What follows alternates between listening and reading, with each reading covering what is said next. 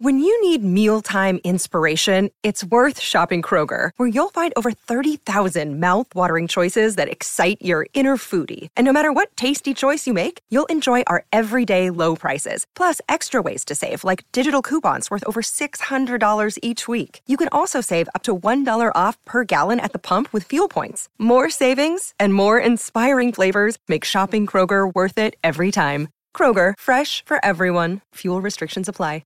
Pardon the interruption, but I'd like to save you some money. I'm Brandon Vogel, managing editor of Hail Varsity, and I wanted to offer listeners of this podcast $10 off the price of an annual subscription. That means that you can get everything we produce, 10 issues of our monthly magazine, our annual football yearbook, and all of the premium content we produce at hailvarsity.com. Just go to hailvarsity.com/subscribe and enter the promo code GBR for $10 off a full year of Hail Varsity. That's hailvarsity.com/subscribe, promo code GBR. And now, back to Hail Varsity Radio. Thanks for spending time. It's Hail Varsity Radio, presented by Currency. Less than an hour, Matt Schick will join us, ESPN Radio, Sirius XM, Schick and Nick podcast. We welcome in Mitch Sherman from The Athletic, at Mitch Sherman on Twitter. Star-studded lineup today. We're working hard. Mitch, how we doing? I'm still standing. That's about the best that I can say. You and me both, but you've been hoofing it, man. You're awesome, great coverage, and thanks for sharing. You have that espresso and an IV drip? That's next. I've just been going regular coffee, but if things continue as they have for the last 36 hours, I'm going to be on an IV drip, yes, one way or another. We will make that happen. So we can start a lot of different spots. I want to get your thoughts on Coach Rhule and his introductory presser. Let's just start with 24 hours ago and your reaction, your impression here. And it was really good. The side sessions were really informative, not only from Trev, but also from Coach Rhule, with just this whole process, man. And it was touch and go, is what it sounded like for this to actually get pulled off.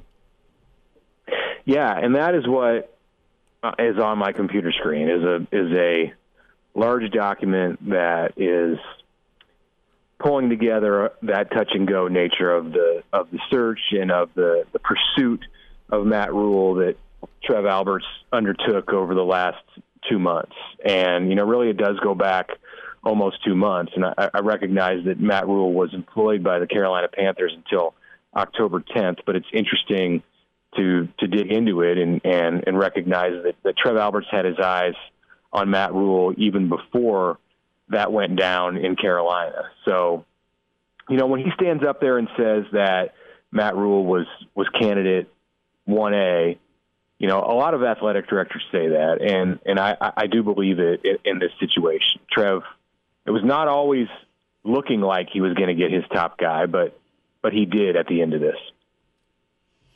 He did, and the dynamic here of Rhule and when he came back on the radar, and the merry-go-round of Nebraska's negotiating stance, Rhule's negotiating stance, and then the third party of Carolina, Mitch. I mean, this was a ton of work for Trev. Yeah, the Panthers made it the most difficult, not necessarily because they were difficult, but they're not. They're not as invested in the situation, and they weren't as motivated to make this work as Nebraska was in looking for a coach and in trying to hit a home run with the hire. And in Matt Rhule's case, wanting to get back into the business, not sit on the sideline. And meanwhile, you have Carolina and a billionaire owner who doesn't have that same kind of urgency. So of the three parties that were working on this, it was certainly a challenge for Trev Alberts and for Matt Rhule to make it work with Carolina. But you had to do that, or this thing, it wouldn't have come together. So I think if it's a different kind of deal, and you're hiring a college coach, or you're hiring an NFL coach who doesn't have the $40 million buyout, then this thing would have come together in a different way. The good thing for Nebraska is that he's here now. And, he's had time already to look at Nebraska and and pay attention to what's going on. And now that he's on the ground in Lincoln, instead of trying to coach a bowl game with a college program or say goodbye to a college program like other coaches who are getting hired right now are doing, Matt Rhule's full 100% attention can be on Nebraska, on these players, and on figuring out his coaching staff and his recruiting plan. Recruiting needs to hit the ground, and Rhule's already been working on that. You've got to have you can have a partial staff, but you have Barthel. It's been reported that he's Nebraska's new running backs coach. You've got pot roast, Knighton on the defensive line, and then Satterfield, and then Campbell and Foley. Those are the names we're hearing, along with Evan Cooper. What's your read on the Mickey situation?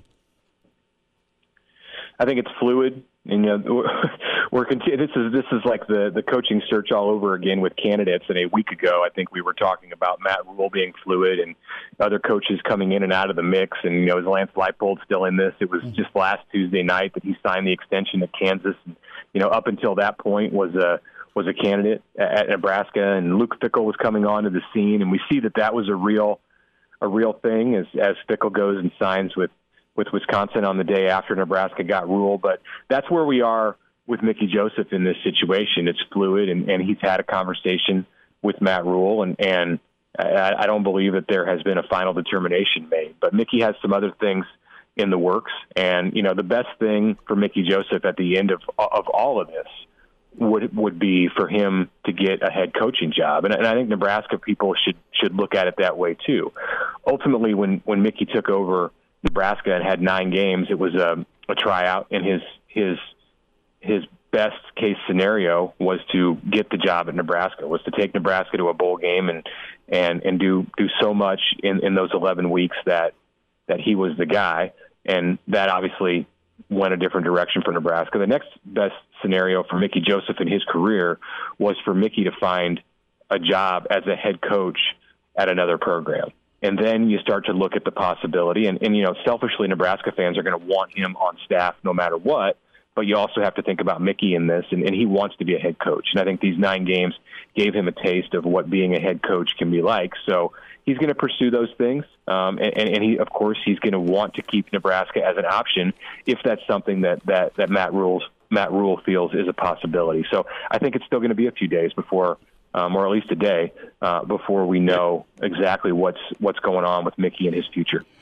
When it comes to Mickey and potential head coaching landing spots, I mean, there's been 17 gigs open. He's not been a coordinator, but he's an excellent recruiter, and his tryout, if you look at it, the way the team played is impressive. It's more impressive than their record with all that they went through injury-wise. But do you look at a Tulsa or a UNLV or a UAB? I mean, and I'm not sliding Mickey by not throwing out Stanford or Cincinnati or South Florida, but those places usually go to guys that have head coaching experience. Yeah, I don't think I think you're barking up the right tree in the direction that you're going. I think UNLV and Tulsa and Tulane is a possibility, but the bigger jobs for sure. Athletic directors are going to be more apt to hire coaches who have with head coaching experience. Interestingly, I'm looking here. Well, yeah, Matt Rhule was an offensive coordinator for 3 years before becoming the head coach at Temple. I was going to say that he didn't have much coordinator experience, and he did 08 to 11 as Temple's offensive coordinator. So I don't think, though, that Mickey, in his lack of coordinator experience, is a detriment for him as a head coaching candidate, because he's going to be the type of head coach, if and when he gets a job, who delegates well. And he's not going, much like Matt Rhule. He had been an offensive coordinator, but I think Matt Rhule as a head coach in his previous college stops and with the Panthers was a head coach who delegated, and his own previous experience as an offensive coordinator was not essential to what he did as a head coach. So in that way, I think Joseph and Rhule are somewhat similar, and it shouldn't be held against Mickey as he goes for head coaching positions that that he's only been an assistant coach or an associate head coach in the case of what he did at Nebraska, and of course a head coach for the last 9 games at Nebraska, which certainly helps his candidacy anywhere.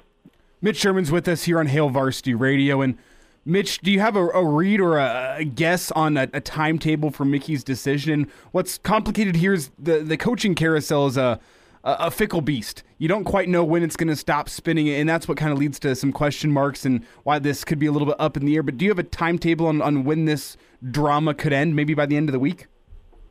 I think so. I think that's a fair assessment. It could end sooner. He could get an offer from Rule sooner. He could part ways with Nebraska without another job necessarily sooner. I think those are both on the table. Or he could get picked up as a head coach. There's just a number. Those are 3 directions right there that it could go. But I don't think it's going to be a real long process. There's also the possibility that he could catch on somewhere and then become a head coaching candidate as jobs open later in this cycle. So not out of the question for coaches to latch on and then to move before they ever spend a day on the sideline at that school. Not to say that happens often, but in the case of somebody like Mickey, who is potentially a head coaching candidate and an assistant coaching candidate, he would be in the small category of coaches who could end up in a scenario like that.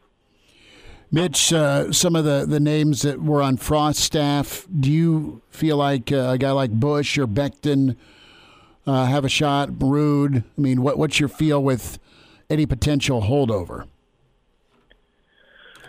Well, Bush is not going to be on the staff. I do know that. The others, I don't know. I guess I don't expect it. So that's about as. And I haven't talked to those guys. I don't know what's going on with Barrett Ruud or with Sean Becton, but I don't expect it. You see the pattern that's developing here with the coaches that Matt Rule is hiring, and a lot of these guys have worked with him at various stops. And I think most of his staff is going to fit that category. Perhaps not everyone. So maybe there'll be an opportunity for somebody who's a holdover from Nebraska. Maybe there'll be an opportunity for him to bring in somebody from the outside that got a strong recommendation and hasn't worked with him at one of his previous places as a head coach, or maybe he'll go deeper into his past and find somebody that he worked with on the assistant coaching level. I don't know, but as it relates to any specific Nebraska assistant, I don't think the outlook is real optimistic. Not to say that one couldn't emerge through this. Mitch Sherman's with us on Hail Varsity. Mitch with The Athletic at Mitch Sherman. Mitch, about 15 seconds, bud. What can folks look forward from you here in the near future? Well, as I said, we are putting together the story on all that happened in the search and trying to get as much information as we can about where it went and how it went, both with Rule and other directions that Trev Alberts looked. We know that Rule was his top candidate, but that doesn't mean, Trev said it, there were 13 candidates. So getting to the bottom of some of that, I think it's a fascinating process to look at a 76-day search and try to uncover as much as possible that happened during that period. Mitch, thanks for the time. Good to spend a few minutes with you. All right. Take care, guys. Thanks. There is Mitch Sherman.